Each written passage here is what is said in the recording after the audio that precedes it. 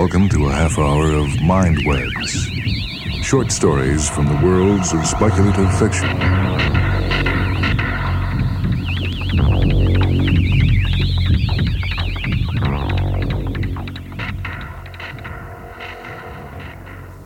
This story comes from the June 1961 issue of Galaxy.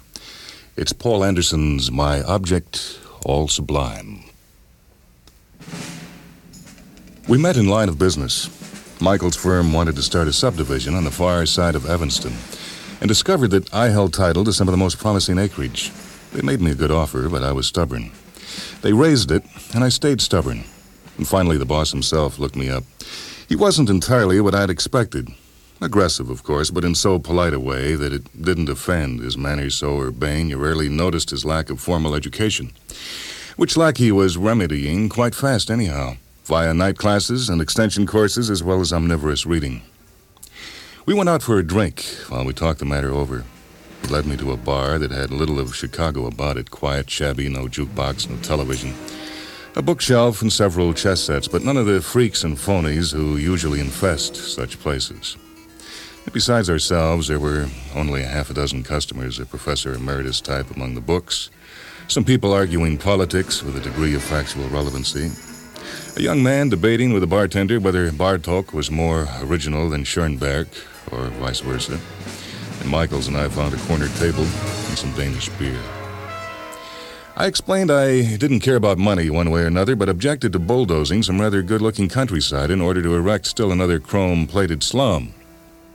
Michael stuffed his pipe before answering. He was a lean, erect man, long-chinned and Roman-nosed, his hair grizzled, his eyes dark and luminous. "Didn't my representative explain?" he said. "We aren't planning a row of identical split-level sites. We have 6 basic designs in mind with variations to be located in the pattern, like so." He took out pencil and paper and began to sketch. As he talked, he made his own case better than anyone had done for him. Like it or not, he said, this was the middle 20th century, and mass production was here to stay. A community need not be less attractive for being ready-made, could in fact gain an artistic unity. He proceeded to show me how. He didn't press me too hard, and conversation wandered. "Oh, delightful spot, this," I told him. "How'd you find it?" He shrugged. "Oh, I often prowl about, especially at night, exploring." "Isn't that rather dangerous?" "Well, not in comparison," he said with a touch of grimness. I gather you weren't born over here." No, I didn't arrive in the United States till 1946, what they called a DP, a displaced person. I became Thad Michaels because I got tired of spelling out Tadeusz Michalowski, nor did I want any part of old country sentimentalism. I'm really a zealous assimilationalist. Otherwise, he seldom talked very much about himself. Later, I got some details of his early rise in business from admiring and envious competitors. Some of them didn't yet believe it was possible to sell a house with radiant heating for less than $20,000 and show a profit. Michaels had found ways to make it possible. Not bad for a penniless immigrant. I checked up and found he'd been admitted on a special visa in consideration of services rendered the U.S. Army in the last stages of the European War. Those services had taken nerve as well as quick-wittedness. Meanwhile, our acquaintance developed. I sold him the land he wanted, but we continued to see each other, sometimes in the tavern, sometimes at my bachelor apartment, most often in his lakeshore penthouse. He had a stunning blonde wife and a couple of bright, well-mannered boys. Nonetheless, he was a lonely man, and I fulfilled his need for friendship. It was a year or so after we first met that he told me the story. I'd been invited over for Thanksgiving dinner. Afterward, we sat around and talked and talked and talked. When we had ranged from the chances of an upset in the next city election to the chances of other planets following the same general course of history as our own, Emily excused herself and went to bed. This was long past midnight. Michaels and I kept on talking. I hadn't seen him so excited before. It was as if that last subject, or some particular word, had opened a door for him. Finally, he got up, refilled our whiskey glasses with a motion not altogether steady, and walked across the living room, noiseless on that deep green carpet, to the picture window. The night was clear and sharp. We overlooked the city, streaks and webs and coils of glittering color, ruby, amethyst, emerald, topaz, and the dark sheet of Lake Michigan. Almost it seemed we could glimpse endless white plains beyond. But overhead arched the sky, crystal black, where the great bear stood on his tail, and Orion went striding along the Milky Way. I hadn't often seen so big and frosty a view. And he said, "Well, after all, I know what I'm talking about." I stirred deep in my armchair. Only one shaded lamp lit the room so that the star swarms had also been visible to me when I passed by the window earlier. I jibed a little. Personally?" And he glanced back toward me, his face stiff. "What would you say if I answered yes?" I sipped my drink. King's Ransom is a noble and comforting brew, most especially when the earth itself seems to tone with a deepening chill. "I'd suppose you had your reasons. Well, wait to see what they are." He grinned one-sidedly. "Oh, well, I'm from this planet, too.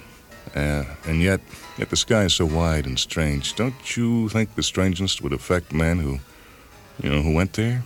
Wouldn't it seep into them? So they carried it back in their bones? And Earth was never quite the same afterward?" "Well, go on. You know I like fantasies."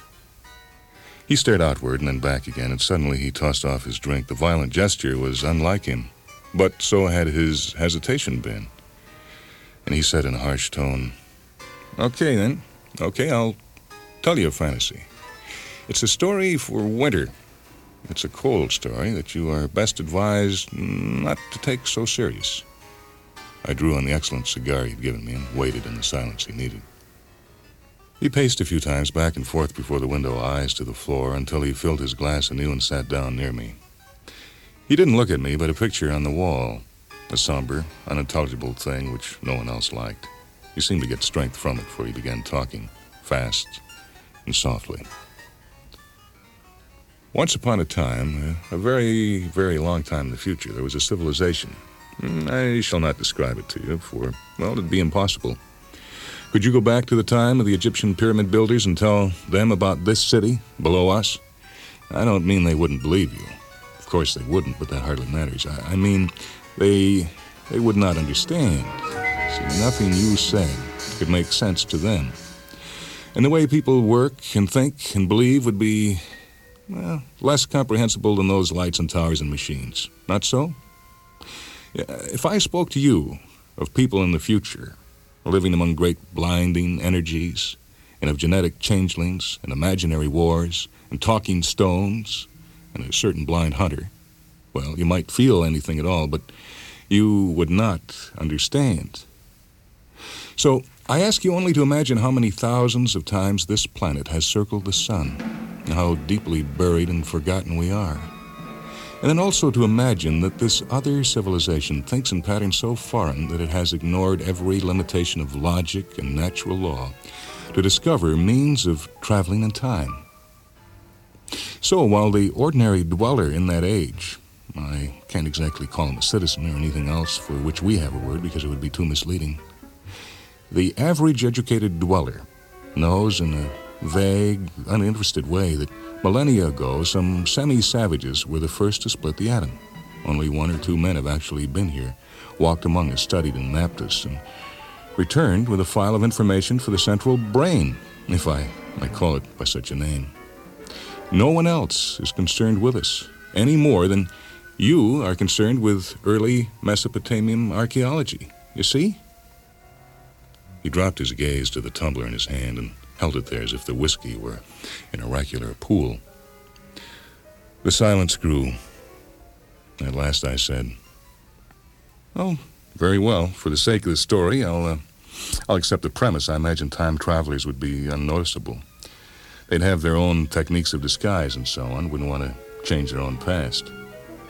And he said, Oh, there's no danger of that. It's only that they couldn't learn much if they went around insisting they were from the future. Just imagine. I chuckled. Michaels gave me a shadowed look. "Apart from the scientific, can you guess what use there might be for time travel?" "Well, trade in objects of art or natural resources, I suppose. Go back to the dinosaur age and dig up iron before man appeared to strip the richest mines. And he shook his head. Well, think again. See, they'd only want a limited number of Minoan statuettes, Ming vases, or third world hegemony dwarfs, chiefly for their museums. If museum isn't too inaccurate a word. I tell you, they are not like us. As for natural resources, they're beyond the point of needing any. They make their own. He paused as if before a final plunge. Then, what was this penal colony the French abandoned? Devil's Island? Yeah, that was it. Can you imagine a better revenge on a condemned criminal than to maroon him in the past? Why, I should think they'd be above any concept of revenge or even of deterrence by horrible examples. Even in this century, we're aware that that doesn't work, aren't we? Are you sure? Side by side with the growth of today's enlightened penology, haven't we seen a corresponding growth of crime itself?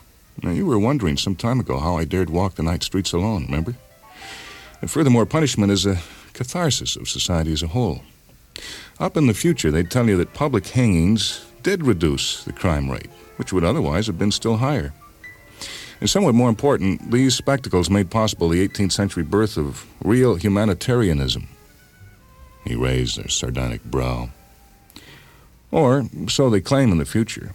It doesn't matter whether they're right. We're merely rationalizing a degraded element in our own civilization.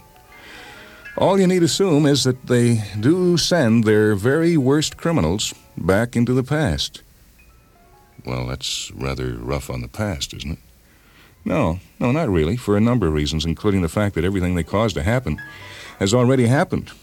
Damn, English just isn't built for talking about these paradoxes. And mainly, though, you have to remember that they don't waste all this effort on ordinary miscreants.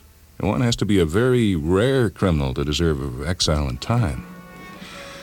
And the worst crime in the world depends on the particular year of the world's history. Murder, brigandage, treason, heresy, narcotics peddling, slaving, patriotism, really the whole catalog. All have rated capital punishment in some epochs, and have all been lightly regarded in others, and positively commended in still others. Think back and see if I'm not right. I regarded him for a while, observing how deep the lines were in his face and recalling that at his age he shouldn't be so gray. I said, well, very well agreed, but would not a man from the future possessing all its knowledge... He set his glass down with audible force. What knowledge? Use your brains. Imagine yourself left naked and alone in Babylon. Now, how much Babylonian language or history do you know? Who's the present king? How much longer will he reign? Who will succeed him? What are the laws and customs you must obey? You remember that eventually the Assyrians or the Persians or someone will conquer Babylon and they'll be hell to pay. But when and how? Is a current war a mere border skirmish or an all-out struggle? If it's the latter, is Babylon going to win? If not, what peace terms will be imposed? Yeah, there wouldn't be 20 men today who could answer those questions without looking up the answers in the book, and you're not one of them, nor have you been given a book. Well, I think I'd head for the nearest temple once I'd picked up enough of the language, and, well, I'd tell the priest I could make, fireworks. He laughed with small merriment. How? You're in Babylon, remember? Where do you find sulfur? Where do you find saltpeter? If you can get across to the priest what you want and somehow persuade him to obtain the stuff for you, how do you compound a powder that'll, actually go off instead of just fizzing? For your information, that's quite an art. Hell, you couldn't even get a berth as a deckhand. You'd be lucky if you ended up scrubbing floors. In fact, a slave in the field's a likelier career, isn't it? The fire sank low. I conceded. Yeah, all right, I guess that's true. They picked the era with special care, you know. He looked back toward the window. Seen from our chairs, reflection on the glass blotted out the stars so that we were only aware of the night itself.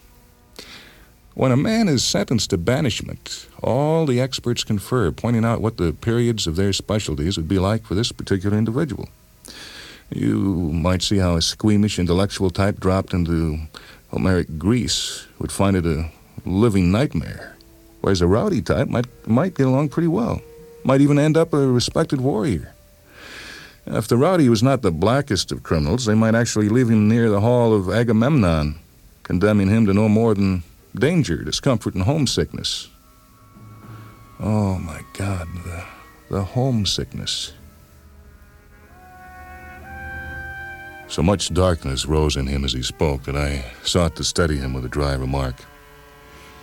Well, we must immunize the convict every ancient disease, otherwise this would be only an elaborate death sentence, right? His eyes focused on me again. Yes, and of course the longevity serum is still active in his veins. That's all, however. He's dropped in an unfrequented spot after dark. The machine vanishes, and he's cut off for the rest of his life. All he knows is that they've chosen an era for him with such characteristics that they expect the punishment will fit his crime.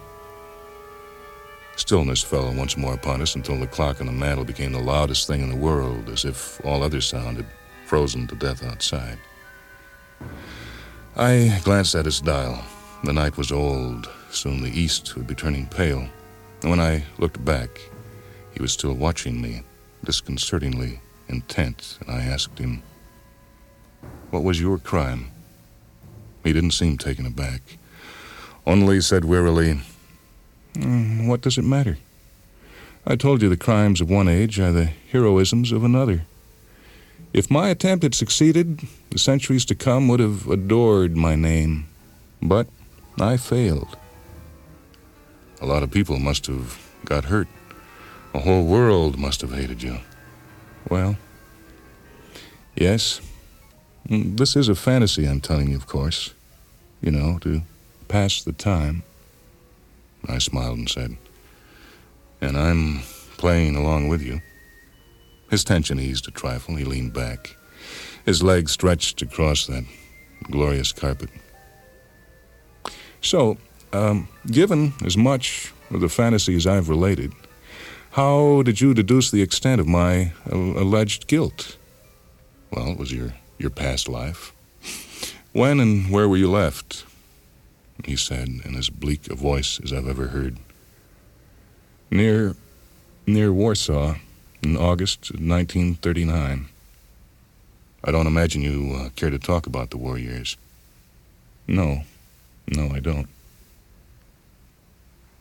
However, he went on when enough defiance had accumulated. My enemies blundered. The confusion following the German attack gave me a chance to escape from police custody before I could be stuck in a concentration camp. And gradually, I learned what the situation was. Of course, I couldn't predict anything. I still can't. Only specialists know or care what happened in the 20th century. But by the time I'd become a Polish conscript in the German forces, I realized this was the losing side. So I slipped across to the Americans and told them what I had observed and became a scout for them. Risky, but if I'd stopped a bullet, what the hell? I didn't, and I ended up with plenty of sponsors to get me over here, and the rest of my story is conventional. My cigar had gone out, and I relit it. For the cigars that Michaels had were not to be taken casually. He had them especially flown from Amsterdam. And I said, "The alien corn." "What?" "You know, Ruth in exile. She wasn't badly treated, but she stood weeping for her homeland." "No, I don't know that story." "It's in the Bible." Yes, I really must read the Bible sometime." His mood was changing by the moment, toward the assurance I had first encountered. He swallowed his whiskey with a gesture almost debonair. His expression was alert and confident.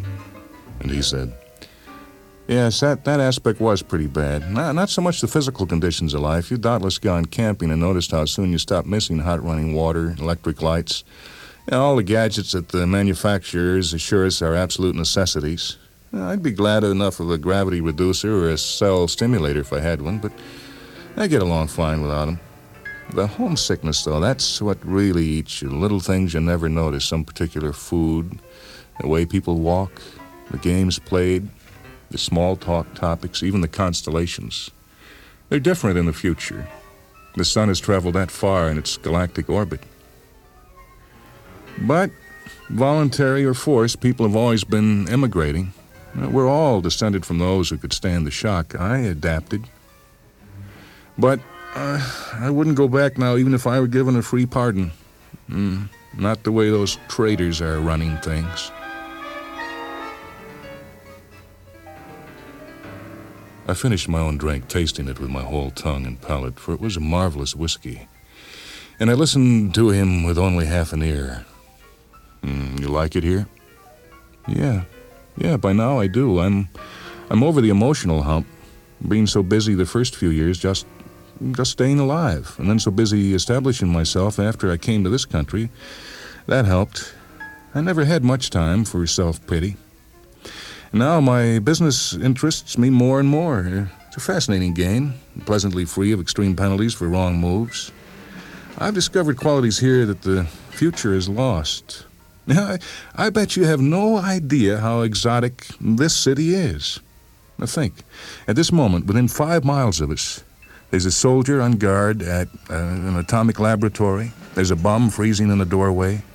An orgy in a millionaire's apartment. A priest making ready for sunrise rites. A merchant from Araby. A spy from Muscovy. A ship from the Indies. His excitement softened. He looked from the window and the night inward toward the bedrooms. And my wife and kids. No, I wouldn't go back no matter what happened.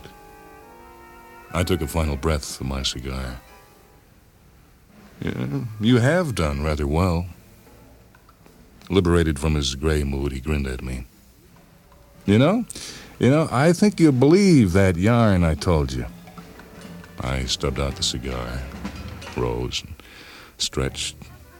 Oh, I do. I do believe you. Michaels, the hour is late, and we better be going. He didn't notice at once. When he did, he came out of his chair like a big cat. We?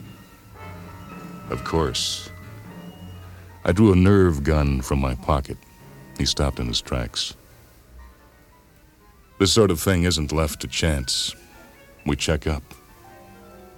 Come along now. The blood drained from his face. No,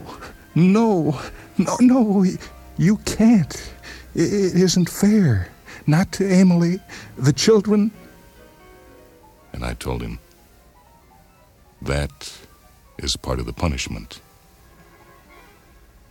And I left him in Damascus the year before Tamerlane sacked it.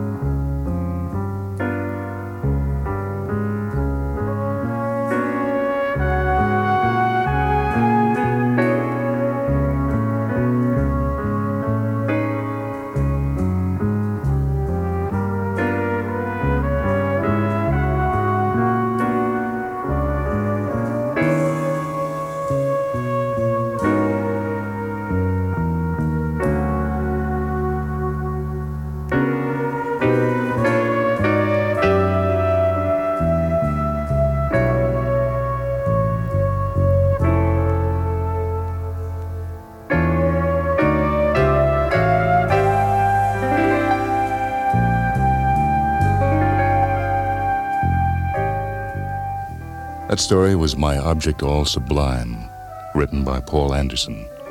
It appeared in the June 1961 issue of Galaxy. This is Michael Hansen speaking, engineering for Mindwebs by Steve Gordon. Mindwebs is produced at WHA Radio in Madison, a service of University of Wisconsin Extension.